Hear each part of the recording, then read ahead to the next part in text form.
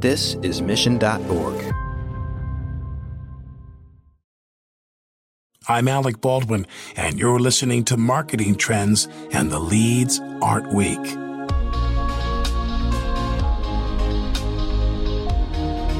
Marketing Trends is brought to you by Salesforce Pardot, B2B marketing automation on the world's #1 CRM. Are you ready to take your B2B marketing to new heights? With Pardot, marketers can find and nurture leads, close more deals, and maximize ROI. Learn more by visiting pardot.com/podcast or click on the link in our show notes. Here is your host, Ian Faison. Welcome to Marketing Trends. I'm Ian Faison, Chief Content Officer here at Mission.org. And on the other line, gosh, it's a shame that we're not together on this fateful day. Ben Wilson, producer of Marketing Trends. What's up, man? Yeah, unfortunate I'm out here on the other coast, but hopeful to make it out to California again soon here. Yeah. We'll have to do our next episode here in studio in sunny Palo Alto. But you know, we've been talking behind the scenes, listening to a lot of our Marketing Trends episodes.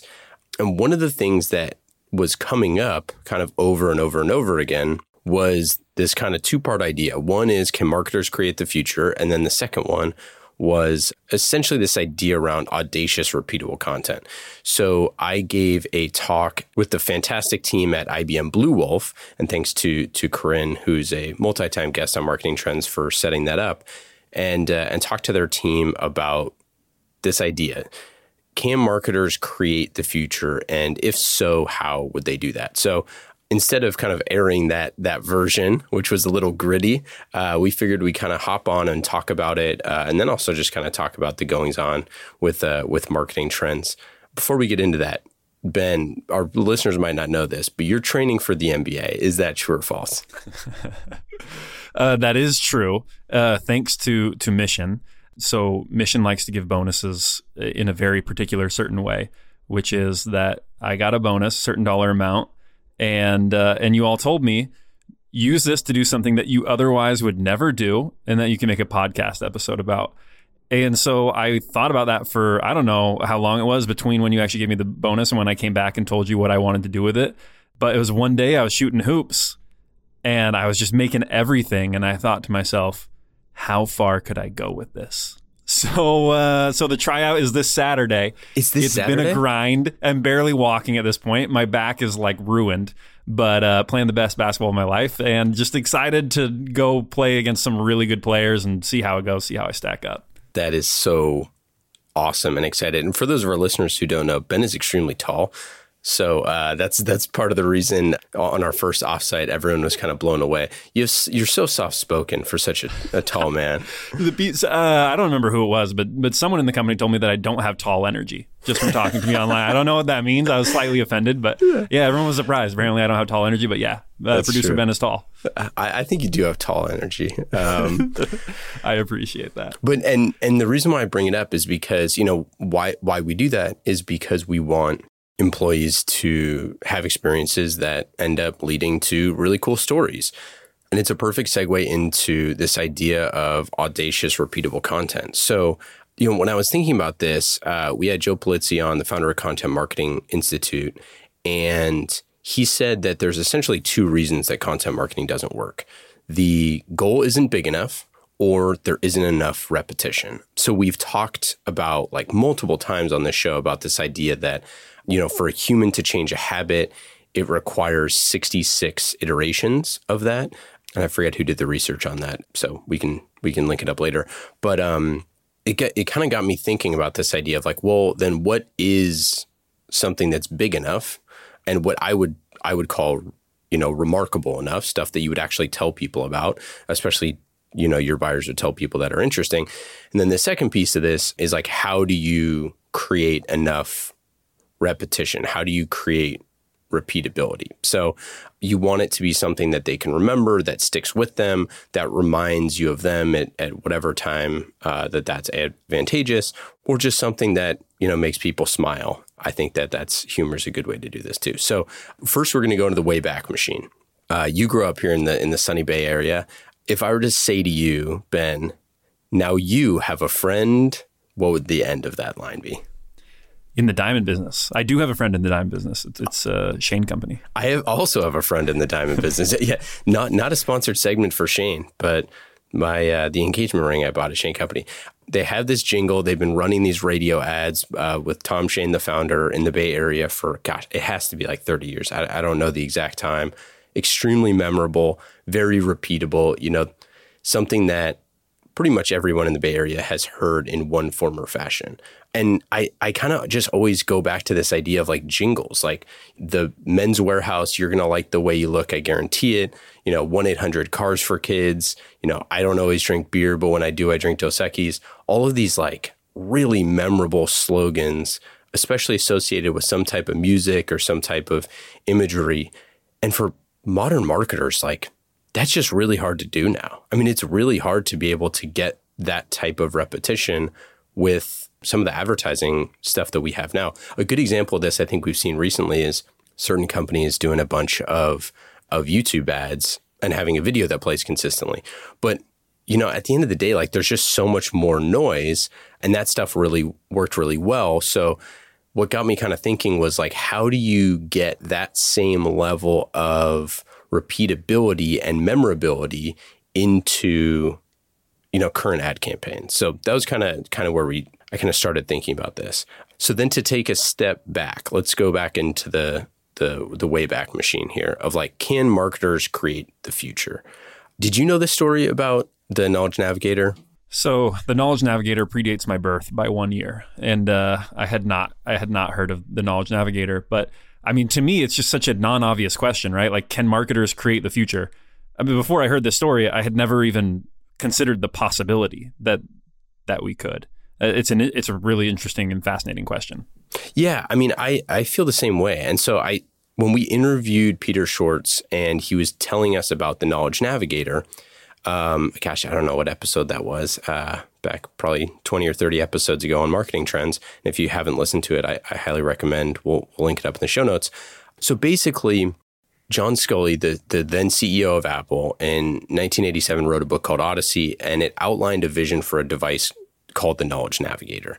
And so basically what happened was this guy, Mike Liebold, who is a researcher for Apple's Advanced Technologies Group, came up with like a list of technologies to illustrate in a video for this like device. So in classic like marketing fashion, it was they gave a talk at a conference and it went really well. And so they had another conference coming up where they wanted to talk about this.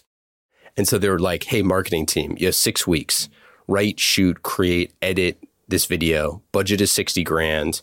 Do research, whatever. We're going to make this device. It's not on the product roadmap. It's not anything like that. We want you to create this, essentially like this project to show what is possible for the future.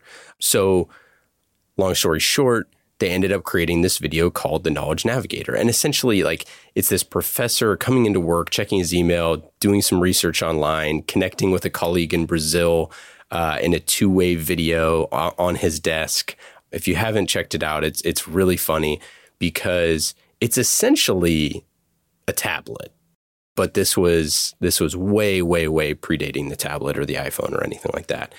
And what was so interesting that Peter Schwartz talked about was like, this sent like a shockwave, this video, throughout Silicon Valley and throughout innovators, across the country about like what is possible. And so another person that it inspired was Steven Spielberg. So when they were working on Minority Report in 2002, they looked at this video as one of the templates for like, is this going to be how work is done in the future? So it's a fascinating look at our internal clocks as marketers of saying, is this project big enough? Is it bold enough? Do I have the right budget? But for $60,000, they impacted hundreds and hundreds of technologists that were trying to create products like that. And it was just with something futuristic. And then it got, essentially portrayed, or elements of it inspired, Steven Spielberg and Peter Schwartz as they were building the future for a movie. That was just all done by the marketing department. And I just thought, like, what a cool story, but what an empowering thought. So, like, what are other examples of this? And what are some things that maybe marketers have done that are kind of in the same sort of vein? So if you think about how audacious that was? I would say like moderate. 60 grand was probably a decent amount to invest back then on something like that, but it wasn't an ad in the Super Bowl audacious. So then let's take that to the next level. Like, what are the most audacious marketing things, the highest ROI, the best campaigns ever? So to me, I think of things like the Lexus advertisements in Minority Report. That movie has done 2 billion views. Lexus invested in that and clearly got a massive long tail return from that. So obvious that they came back for a similar type of investment in the movie Black Panther, which has pretty much set every, box office record. And, at some point, Black Panther is going to have been seen by 10 billion people in the world. It's going to be one of the most popular movies ever. It already is one of the most popular movies ever, and Lexus is kind of predominantly displayed. You look at like the Lego movie. So that movie was made for about $60 million and it grossed about $469 million worldwide. You're talking about essentially a massive marketing campaign that actually made them money, plus sales of Lego. I think, it's rumored that went up like 25%. And now they have a franchise that they're going to continue rolling out with Lego Batman movie, which made $312 million, Lego Ninjago, and on and on. So that Lego Ninjago only made, it was disappointing because it only made $123 million. Meanwhile, this is a franchise for Lego to continue both marketing their product and making money. I think that's an important point too, that a campaign is successful when your CEO is coming in and saying, hey, how come you didn't make more money on this campaign? Not in terms of like net sales, but just in terms of the campaign itself is making money, right? People were disappointed by the fact that the last Lego movie only made $123 million, kind of losing fact of the fact that this is an advertising campaign. Like that's not taking into account what it did for the Lego brand or all the toys it might have sold. And it's something, it touches on both. It's highly ambitious. It's an audacious goal. It's something that they probably took to their CEO and was like, hey, we want to do this massive thing. We want to spend $60 million to make a movie, and it could totally flop. But it's also now repeatable because they have a franchise that they can keep rolling out new assets. So if you take that example to like the B2B world of some of the people that we've interviewed on the show, like, for example, Corinne, when early days at Blue Wolf, she decided to do the State of Salesforce report. And every year they would create this massive report, and then they would use all of the content for that throughout the year. Another good example, like, we interviewed Engagio's John Miller with their massive tome. I think it's like 170 pages on account-based marketing. That's a massive investment, but it's also a massive repeatable investment because every single year it comes out. You look at other campaigns like the Guinness Book of World Records, Guinness wanted people hanging out at bars talking about stuff. So, they created the Guinness Book of World Records, a big investment for them, a time investment, pretty crazy, an audacious idea, but super repeatable because you could continually update over time. Same thing with like, Michelin star restaurants. You have Squatty Potty YouTube video, super audacious, 300 million views. We talked about that on the show. All of these sort of things are big investments, and they take some convincing, they take conviction to be able to do that. But at the end of the day, if it's tailor-made for your audience and you're focused on the customer, it's probably the right thing to do. The issue is some of those are not repeatable. So just because you have a hit doesn't mean that you can always do that. And it's pretty difficult to be a hit maker. Like every movie studio is kind of in that realm. It's hard to continually make hits over time. So you want to build version 1 with the idea of repeatability, something that they can subscribe to, something that is part of their journey. I mean, just when it comes to repeatability, I think what you said makes a lot of sense, right? People, I think, agree that something needs to be seen or heard or experienced a number of times in order to stick. So why is it that you think more marketers don't aim for repeatability? Because we've heard this from a number of guests, right? That way too many marketing departments just end campaigns before people have a chance to really even catch on to the message. So why do you think that that's such a common pitfall that people fall into? Yeah, I mean, I think that we're at a place now where testing hypotheses is so cheap that you can get something out there, test it really well, and figure it out. A great example is Larry Kim, who I'm sure everybody has heard of. He puts out a lot of really good content, and he has this unicorns and donkeys approach, right? So if you write 1,000 pieces, 998 of them are going to be donkeys, 2 of them are going to be unicorns. Then take those 2 and promote the heck out of them because those are popular. And kind of his thing is like, you never really know which ones are going to stick. And I think that that's a really interesting approach because you have a lot of repeatability in content, but not necessarily making something that is a franchise, not making something that is a brand in and of itself. You know, when we talked to Matt Trefiro, who created State of the Edge, his company is embedded in edge computing, and he wanted to create something that was even bigger than their company, that signified like what is edge, and bringing in all sorts of different stakeholders to that. You know, he had mentioned on the podcast that a piece of content isn't successful until someone is sick of it, right? I think that a lot of marketers want to experiment and test certain types of messaging rather than just creating the exact thing that their audience is looking for. And I think a lot of that ends up becoming features, right? Like we just kind of end up talking about the product or about the features and not about like the long-term journey of our customers. Like where do they want to be in 10 years? If we were to create a franchise, 10 years in the making, what would that look like? Yeah. And I think too, going back to that point about, that Matt said about a piece of content isn't successful until someone is sick of it. I mean, who's going to be the first person to get sick of it? It's going to be the person who created it, right? The person who's working with it every day. And I see that sometimes with these Marketing Trends episodes, right? Like I've edited it. Wow. Edited it like 4 times before it comes out. And some of these Marketing Trends episodes, I never want to listen to again because I've heard them 5 times, right? And so I don't have a clear view of like what is interesting to people because for people who are listening to it once or twice, it's obviously not that, right? And so I think the marketers, the very people who are making these campaigns, they get sick of it way faster than anyone else does. And so they might be a little trigger happy when it comes to ending them and starting something new. Yeah, I totally agree. And so I think you get into this kind of holy trinity that we think about at Mission, which is like this past, present, and future content.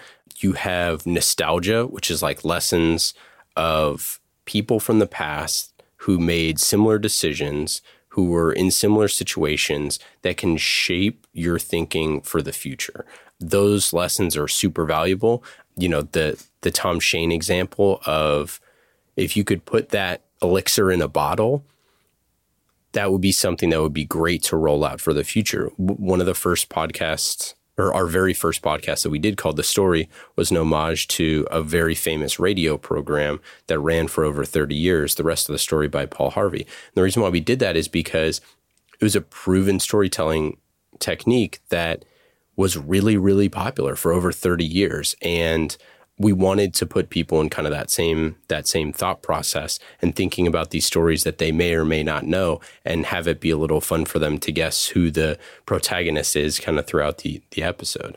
This idea of past, present, and future is essentially every story. And it's every marketing story too. I mean, you think about, you basically got a problem, a solution, and the result of the solution, right? And so the problem is necessarily the past, right? It's how you got to where you are. And now you have, it's what brings you to the current situation where you have this issue. The solution is the present. And then the future is, what you're hoping that your customer or your client feels once they've used your solution. And so this isn't just like an idea that we came up with, but like every single marketing strategy needs to have these 3 elements of the past, the present, and the future. Yeah, and I think so many folks are not creating content that's kind of all 3 of those things. Content from the past, content from the cutting edge, and then content that is looking forward into the future. And I think a lot of times we try to do that, but we're stuck kind of in a sort of content map that is pretty rigid and not taking some risks on what the future looks like, or taking some risks on how that type of content is going to be delivered to people. I would say the best methods are a blend of evergreen versus appointment. One of the early lessons that I remember, Rich Eisen, who's the host of Rich Eisen Show, when he had his podcast back, this was probably like 10 years ago, the reason why he left ESPN for NFL Network was he wanted to be part of the NFL where half of the time it was appointment television. You had to be watching it live. And then the other half of it was evergreen, or not evergreen, but like discussions. And that's how he had his podcast. So it was discussions around what had just happened. And I always thought that was an interesting way of looking at things. Like, how do you create something that is appointment television? And then how do you create discussions around it? I think that the blending of fiction and nonfiction, I mean, you know, obviously we love fiction writing here at Mission, but I think beyond that, there's just so few marketers that are creating fiction. And when you look at creating the future and what things like Star Wars did, the holographic imaging in Star Wars, that how that has informed the founders of Magic Leap, for example, or on and on down the line, so much of fiction storytelling dictates what technologists want to create. And it's a lot easier to write something for the spoken word than it is to, you know, get a full length movie production. But I would challenge marketers that they can write more fiction, especially for business content. It's a relatively untapped area.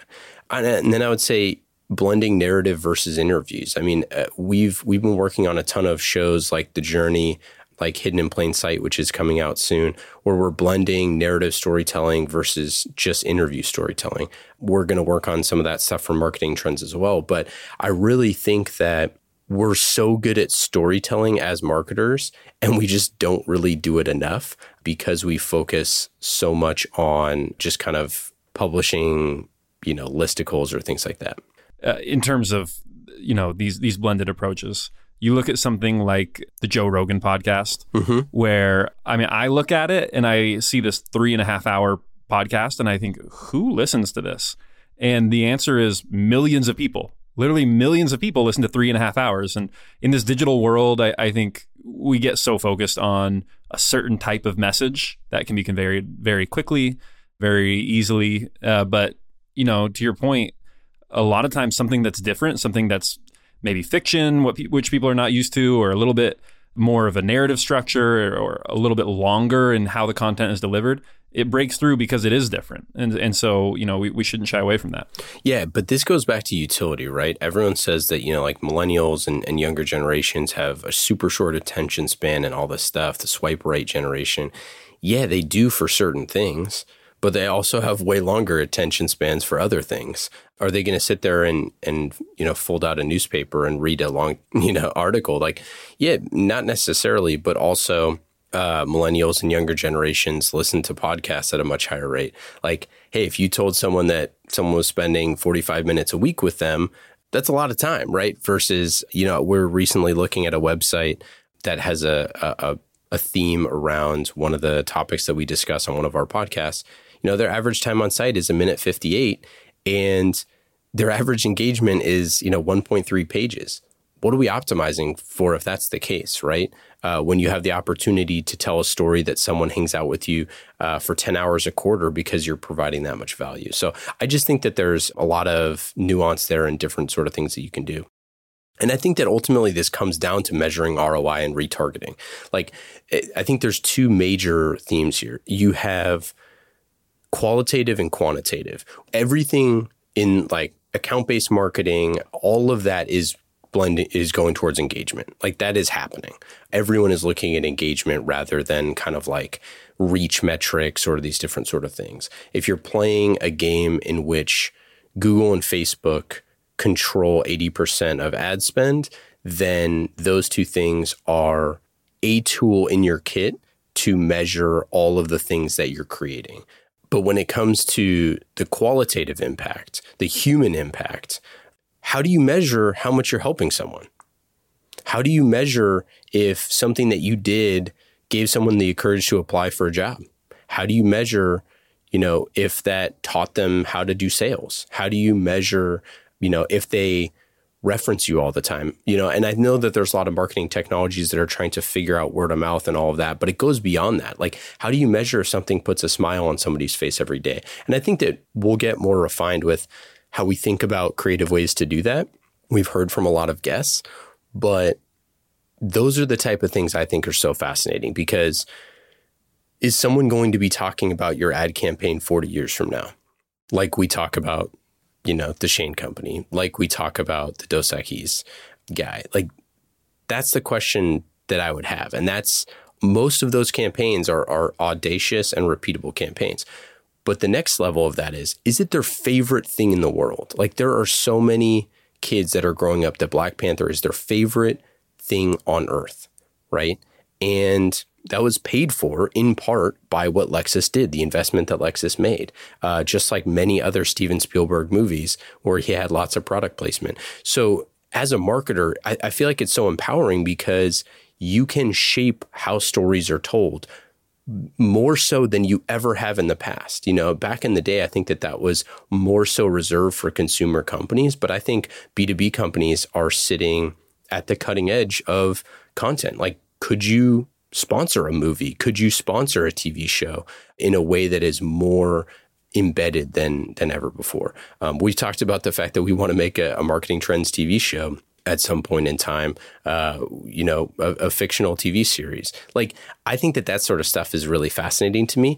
And I think if we do a good job of measuring the quantitative, the reach, are you hitting your target accounts? Are we reaching the correct prospects?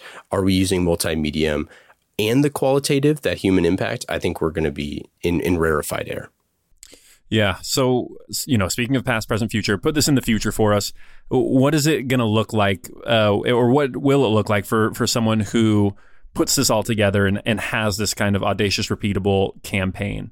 Or are there any present examples that you can that you would really point to that kind of tie together all of this?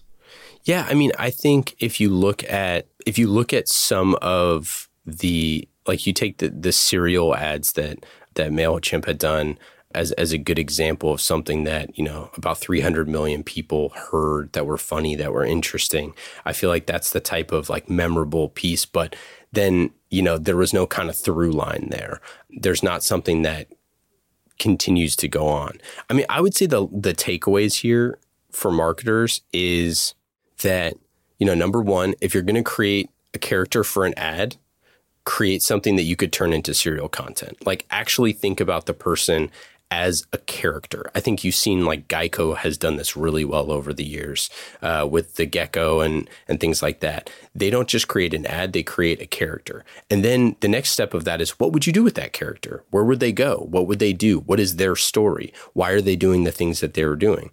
Could you turn that into a TV show? Could you turn that into a movie? I think that those are the sort of things that if you kind of go down the line of what other things could this character do, Flow is another good example for Progressive. And again, those are just scratching the surface. Like, you could make those characters, 4-dimensional or 3-dimensional characters if you wanted to. The second lesson I would say is distribution is becoming more and more commoditized, and that casino effect always wins unless you find a way to build exponential value. So if you're only ever buying ads and you're never creating things that are original that can build virality, then you're just going to keep kind of spending more and more. The third lesson that I would say is create the time and budget to make small bets on scalable projects with high upside. This was something that Jonathan Mendenhall talked about from his time at Airbnb. I think the number was like $500,000 investment, or maybe it's $150,000, maybe it's $50,000. I forget off the top of my head, but obviously everybody's budgets are different, but you need to be able to make small bets on scalable projects that have high upside, because you don't always have to bet the farm, but if it can become scalable, then it's a great bet. If it can't, if it's just a one-off thing, I personally don't see why you would invest that much time, effort, and energy into something that would be a one-off thing that you would never want to do again. And kind of similar to starting a business, like, is this a campaign you want to run for the next 7 years? Yes or no? Well, if the answer is yes, then it probably sounds pretty compelling. The fourth lesson I would say is you have to spend big to win big in most cases. So don't be afraid to make the big bets that have the potential for those exponential returns. The Knowledge Navigator was $60,000. It never ended up becoming a product. And it was something that, at the time was probably not a ton of money, but was enough money that it had a huge impact on a lot of people. It didn't necessarily, win all the product awards because it never got launched, but it was something that they invested in. Conversely, Lego investing $60 million to return 460 is classic. Spend big, win big. And then the final lesson is invest in past, present, and future content. Past informs who we are. The present is what is at the cutting edge, what is going on right now from practitioners in the struggle. And the future is unknown. And it's exciting for marketers to be able to create that. And I would just encourage our listeners to be able to create things that are novel, that are not in the world yet, because I think we all are looking for that stuff. Awesome. Thanks, Ian, for coming on today. Any final thoughts before we sign off? No, dude, this was fun. I think, for our listeners, we're going to do this a little bit more. Ben and I are going to get on every now and then and talk about stuff. If you ever have any questions for us, email team@marketingtrends.com. You can hit us up on Twitter @TheMissionHQ at any time. You can reach out. My Twitter is @IanFaison. But yeah, we're just looking for feedback on the show from listeners. We want to make this as helpful as possible. We have a lot of really fun stuff coming up for the end of the year and on to next year. So thanks everyone for listening. We appreciate it. We really value every single listener, and we want to make your lives better. So let us know how. And if you're not already, go to marketingtrends.com, subscribe to the newsletter, and thanks for listening, everyone.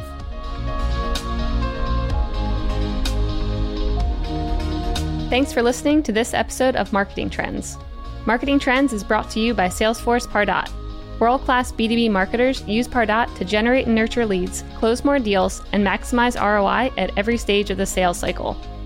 Empower your marketing team to become revenue-generating superheroes, and let Pardot's data analysis keep an eye on the bottom line. Learn more by visiting pardot.com/podcast or click on the link in our show notes.